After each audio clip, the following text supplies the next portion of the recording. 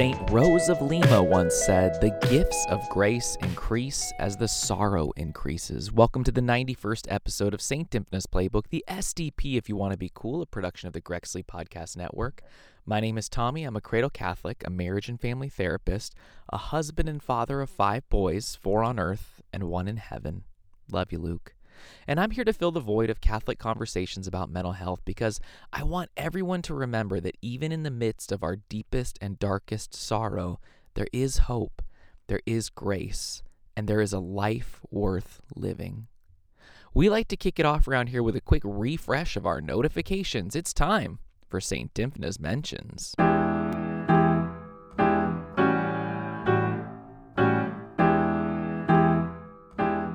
The importance of discussing mental health in the wake of the COVID-19 pandemic is something we're going to keep coming back to, and this time around we're going to talk about the impact the pandemic has had on postpartum depression in women of color. The LA Times gets us started. Although the California Public Health Department has not yet released figures on the number of women with postpartum depression since 2018, experts say that an increase in calls from women asking for help from local nonprofit organizations, along with lengthening hospital waiting lists, indicate that postpartum depression cases may have increased dramatically over the course of the COVID-19 pandemic. Women of color continue to be among the most affected, in part because many do not have health insurance or their insurance covers little to no therapy. Evidence suggests that some Latina mothers may hesitate to seek help because of the stigmas associated with mental illness, as well as cultural expectations surrounding motherhood and the traditional roles of women in Latin societies. In addition, many of those affected are not being screened for postpartum depression despite California's maternal mental health bill AB 2193, which went into effect on July 1st, 2019, requiring that obstetricians and gynecologists screen mothers for these conditions during and after pregnancy and ensure that they get any needed treatment. The most recent available CDPH statistics from 2018 indicate that 1 in 5 California women suffer from postpartum depression during or after giving birth, which translated to 100,000 cases a year. The report also states that Black and Latino women experience the highest percentage of depressive symptoms among all racial and ethnic groups during both the prenatal and postpartum periods. According to the CDPH, quote, disparities are particularly evident for the prenatal symptoms of depression, which are twice as common for Black, 19.9%, and Latina 17.1% women compared to white 9.5% and Asian Pacific Islander 10.3% women. A UCLA clinic has seen a 30% increase in postpartum depression cases since the pandemic started. And there's a particular concern for low-income women of color who are disappearing into the cracks of an inaccessible healthcare system. So back to me. We've discussed maternal mental health so many times on this podcast, and that's because screening and services for maternal mental health are lacking across our healthcare system.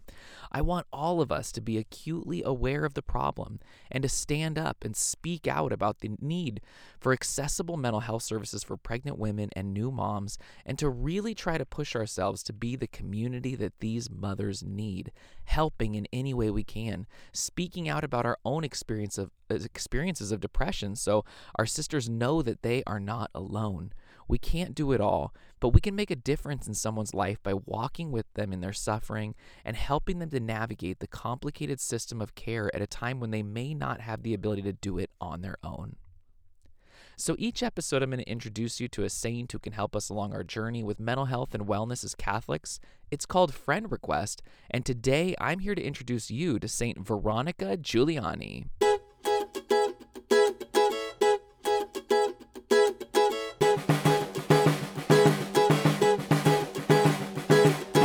Born in 1690 in present-day Italy, Ursula, her name at birth, was the youngest of 7, 3 of whom would go on to embrace the monastic life. According to the Catholic Encyclopedia, at the age of 3 years, Giuliani began to show great compassion for the poor. She would set apart a portion of her food for them and even part with her clothes when she met a poor child in need. Tragically, her mother died when she was just 7 years old.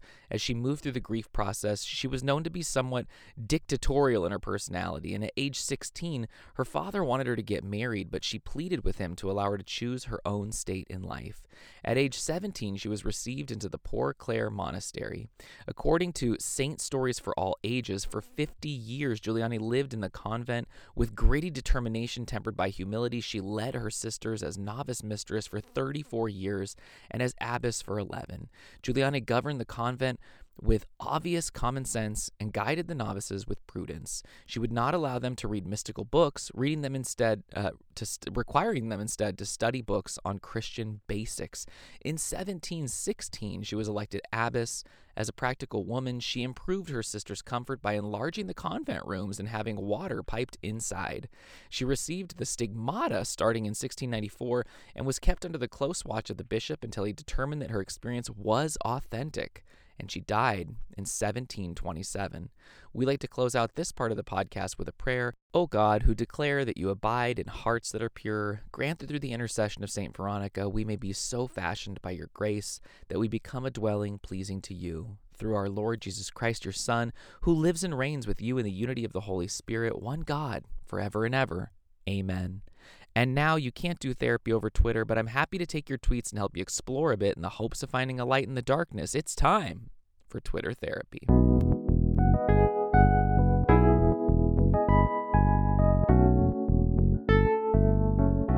Anonymous gets us started. It seems to me sometimes that in Catholic spirituality, one is supposed to hate themselves. In the Bible, Jesus says, those who love their lives lose it, and those who hate their life in this world will keep it for eternal life. Does this mean that we should not enjoy life? I also know that I'm supposed to deny myself and reject a life of earthly comfort and recognize that I am a wretched sinner. For this reason, I feel extremely guilty when I find myself enjoying something like a cookie or a warm shower, or when I feel proud of myself. Or content even. Reading about the lives of the saints also makes me very anxious, as many of them inflicted harsh penances upon themselves, such as extreme fasting, self-mutilation, etc. Does Jesus want us to hate ourselves or harm ourselves? Is this what it takes to get to heaven? Can I even hope to get to heaven? I do not understand how God, who is a loving Father, would want us to do things like this to ourselves, and it's a huge obstacle for me, since it makes it hard for me to trust and love God, who seems like he wants us to suffer and to hate our lives and ourselves. Okay, let's start by joining in prayer together for Anonymous and all of us who are striving to figure out how to live lives that are good and holy in the context of so many extreme examples in the gospel and the lives of the saints. Our Father, who art in heaven, hallowed be thy name. Thy kingdom come, thy will be done on earth as it is in heaven. Give us this day our daily bread, and forgive us our trespasses as we forgive those who trespass against us. And lead us not into temptation, but deliver us from evil. Amen. First, I want you to know that you are not alone. When it comes to these questions and concerns about what actually makes us holy, or the feelings of struggling with the lives of some of the saints who undertook extreme penance, or even the words of Jesus himself that seem to make it sound like we shouldn't enjoy our lives, you aren't alone. Next, let's walk through a couple thoughts on this. First of all, it's important to remember that God desires that all be saved. This is made clear in many places in Scripture, but perhaps most clearly in 1 Timothy chapter 2. So we can know with absolute assurance that God wants all of us to get to heaven. And if he wants all of us to get to heaven, we must assume that he makes heaven accessible to all of us, even if it's in a way that we don't quite understand in the present moment. Next, I find solace in the spirituality of St. Francis de Sales, who talks a lot about the idea that we aren't meant to become something other than what we are, or someone other than who we are, in order to become a saint. Instead, becoming a saint is really about becoming the most ourselves that we can be, if that makes sense. Our personality, our approach to life, our grumpiness, our sarcastic nature, our desire to have some peace and comfort, all of these things that make up who we are as a person, all of these things are a part of our route to becoming the person God meant for us to be. I can admit that I've also gotten stuck reading the lives of the saints and wondering if I have to be like them, or if I'm called to engage in extreme acts that some of them undertook. But I think the point above from the ideas of St. Francis de Sales really shed some light on this for me. We are not called to be like St. Rose of Lima or Dorothy Day in order to get to heaven. We are called to be ourselves and called to find holiness within our particular state in life, within our unique personality, our abilities, our interests, etc.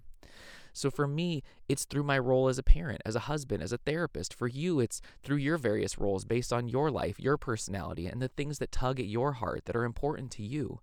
All too often, I find I try to push aside my interests or parts of my personality that I think shouldn't be associated with the me that's trying to become a saint. But I think that while that's my inclination, I've actually got it all wrong. Instead, I need to try to realize that all of those little things actually come from God and are things that can draw me closer to Him and closer to being the person I'm meant to be. I also think it's important to remember that those extreme things done by saints down through the ages were done with very close spiritual direction.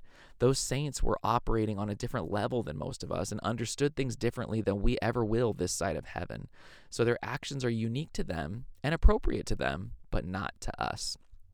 Last here, I'm not a biblical expert, of course, but when Jesus calls us to hate our lives for His sake, I believe He's referring to hating the things about life that we shouldn't be striving for, hating the things that corrupt us and keep us focused on this life instead of eternal life, power, excessive riches, dominance over others, or a perverse desire to be in control of our lives instead of being open to allowing God's plan for our lives to unfold.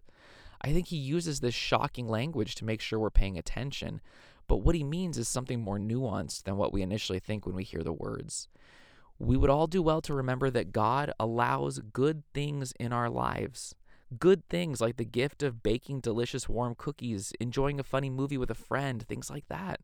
Enjoying things in life is as natural a part of life as experiencing suffering, right? So God wants us to experience all of this, to have life and have it abundantly. All right, I hope that helps. A different anonymous is up next. I'm the godparent to a friend's 15-year-old child. The friend has disclosed information over the years that make me worry for my godchild. Most recently, an offhand remark on how the godchild really wants to cuddle when they are sleeping together at night. This made apparent that my friend is sharing a bed each night with my godchild, who is the opposite sex. I weighed in that it's not healthy for my godchild and the child's development and need for privacy, and my friend brushed it off.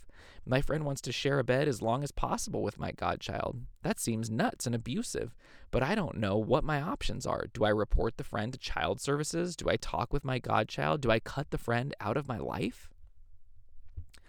First off, let's join in prayer for Anonymous, for their friend, and for their godchild, that God's grace may pour into all their hearts and help bring peace, comfort, and freedom from anxiety and any other danger. Hail Mary, full of grace, the Lord is with thee. Blessed art thou among women, and blessed is the fruit of thy womb, Jesus. Holy Mary, Mother of God, pray for us sinners now and at the hour of our death. Well, thank you for this question and for your concern for your godchild. It's a beautiful witness that you're thinking about what's best for them and how best to help them. As for this co-sleeping scenario, this may be an issue or it may not. It all depends on the context. It's first important to realize that ideas around the appropriateness of co-sleeping with children of all ages varies from culture to culture. I don't know the cultural background of your friend and their family, but I thought it was important to at least touch on that first. So according to fatherly.com, in a study of 186 non-industrial cultures, anthropologist John Whitting found that 67% of children sleep in the company of others. The most prominent, he found, was mother with child in one bed and father in another bed. That's the norm in 50% of the cultures that was surveyed. As it turns out, Americans are actually in the minority here. Around the world, sleeping together in marriage isn't really normal, and sleeping away from one's children is considered weird. So back to me. The next bit of context that's important to consider is the reasons why co-sleeping is taking place. According to Psychology Today, the reason for parents allowing older children to co-sleep are complex and not completely understood. Anecdotal data indicates that children today have higher levels of anxiety than previous generations. The reasons for this include high divorce rate, frequent transitions, more overscheduling, greater academic pressures, the influence of being plugged in 24/7. As a result, children today are often less self-reliant. Many preteen children don't yet know how to be alone at bedtime, and they haven't been forced to learn. As a result, parents allow co-sleeping, assuming that kids will naturally grow out of it, and many did not. Back to me. So, with that being said, co-sleeping can lead to some issues, including a strain in between spouses and even people in the family just not getting a good night's sleep. In terms of the idea of calling child protective services, I think one should start with an open conversation about things. If you can approach your friend in a way of wanting to learn more about their ideas around co-sleeping and perhaps the reasons behind it, sort of in a way of wanting to learn more and to be able to empathize, you might learn some things that you didn't know before, and that might bring you comfort and knowledge that your godchild is doing okay. One more piece I think is important regarding child protective services here. There are three main reasons that you would call child protective services. We'll go back to that fatherly.com article to help out. So here's the three reasons. Physical abuse. Does the child have signs of injury, or do you believe there's imminent threat of violence? Sexual abuse. Have you seen certain signs or behavioral signs such as flinching or raising of hands in a defensive manner? Do you suspect some kind of sexual abuse or exploitative behavior? Neglect. Does the child in question live in an unlivable environment? Are they left alone for long periods of time without proper care? And of course, since this is a Catholic mental health podcast, pray, pray, pray, pray for the safety of all involved. Pray for the good mental and emotional health of all involved. And pray for guidance from your guardian angel. A third anonymous brings us on home. In researching my own anxiety issues masquerading as procrastination, I am learning about the various ways anxiety manifests itself in behavior. But the more I read, the more my niece's struggle come to mind. My niece has shared how it's hard to start tasks because she feels a need to do the task perfectly. She also has problems at work where she gets angry at others for not completing a task perfectly. This rigidity seems to be impacting her life negatively. But how do you start a conversation about anxiety without coming across like you're diagnosing someone? I know that I've suffered for years without being able to understand the anxious roots of my own behavior. If I hadn't done a lot of research on procrastination, I would still be trying ineffective fixes instead of focusing on the root causes. How can I help? Well, let's begin by praying for Anonymous's niece, and praying for all of us who experience anxiety and the need for tasks to be completed just right in order to reduce that anxiety, for peace in our hearts this very day. Hail, Holy Queen, Mother of Mercy, our life, our sweetness, and our hope. To thee do we cry, poor banished children of Eve. To thee do we send up our sighs, mourning and weeping in this valley of tears. Turn then, most gracious Advocate, thine eyes of mercy toward us, and after this our exile, show unto us the blessed fruit of thy womb, Jesus. O clement, O loving, O sweet Virgin Mary, pray for us, O Holy Mother of God, that we may be made worthy of the promises of Christ. Amen. This is such an excellent and important question, so thank you so much for asking it. And I'd like to say what a blessing it is that you were able to work through some of the reasons for your anxiety and behaviors related to that anxiety and work on it in your own life. What a great witness. And now wanting to help your niece, it's all just really quite beautiful, so thank you. The question of how do I talk to someone and offer help to them or get them connected to help without making them feel like I'm being negative or judgmental or saying they're crazy, it's a really important question, especially because when we're struggling with mental health symptoms like anxiety or obsessive thoughts about things needing to be done just right, we're already judging ourselves, feeling bad about ourselves, feeling broken. And so even the slightest conversation about what we're already judging ourselves about can really hurt. So the best piece of advice and encouragement I can give is this: use your own experience as a starting point. Don't start by saying something like, I've noticed that you seem to have a lot of anxiety and need to have things done just right to help quiet that anxiety. Have you ever thought about getting help? Instead, say something like, when I was younger, I had a really hard time starting projects or working on projects, and it took some time to look more deeply at why I was doing this. And do you know what I realized? You can start with these I statements to share your story without any connection to what you see your niece going through, using examples of how you were able to develop coping skills, how you were able to work through this experience once you took some time to see where it was coming from. I would last remind us that when we're dealing with anxiety or just right OCD or depression, often we're thinking about it and thinking about how we're suffering and thinking about how much it sucks all the time. It isn't like we're waiting for someone to walk up and give us this insight. We're the experts on ourselves, and we usually know what's going on. So that being said, we stuff it down. We block it out. We try to do everything but the thing we probably need to do to get help. And that's why a simple conversation about your own experience for your niece to feel safe, to open up and engage in that conversation where you can let her know that she isn't alone and that there's hope is so, so powerful. We'll be praying for you guys.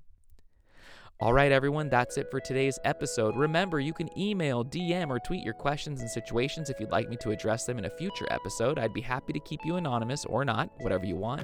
Be sure to check out patreon.com/Grexley to see all the great things they've got going on over there and support the cause. You can also head on over to the Ave Maria website to pre-order the St. Dymphna's Playbook book that's due out in November. Until next time, go easy on yourselves. Take care of yourselves. And if you feel like you're in a place where you can't even bring yourself to pray, don't worry. I'll be praying for you. And so will St. Dymphna.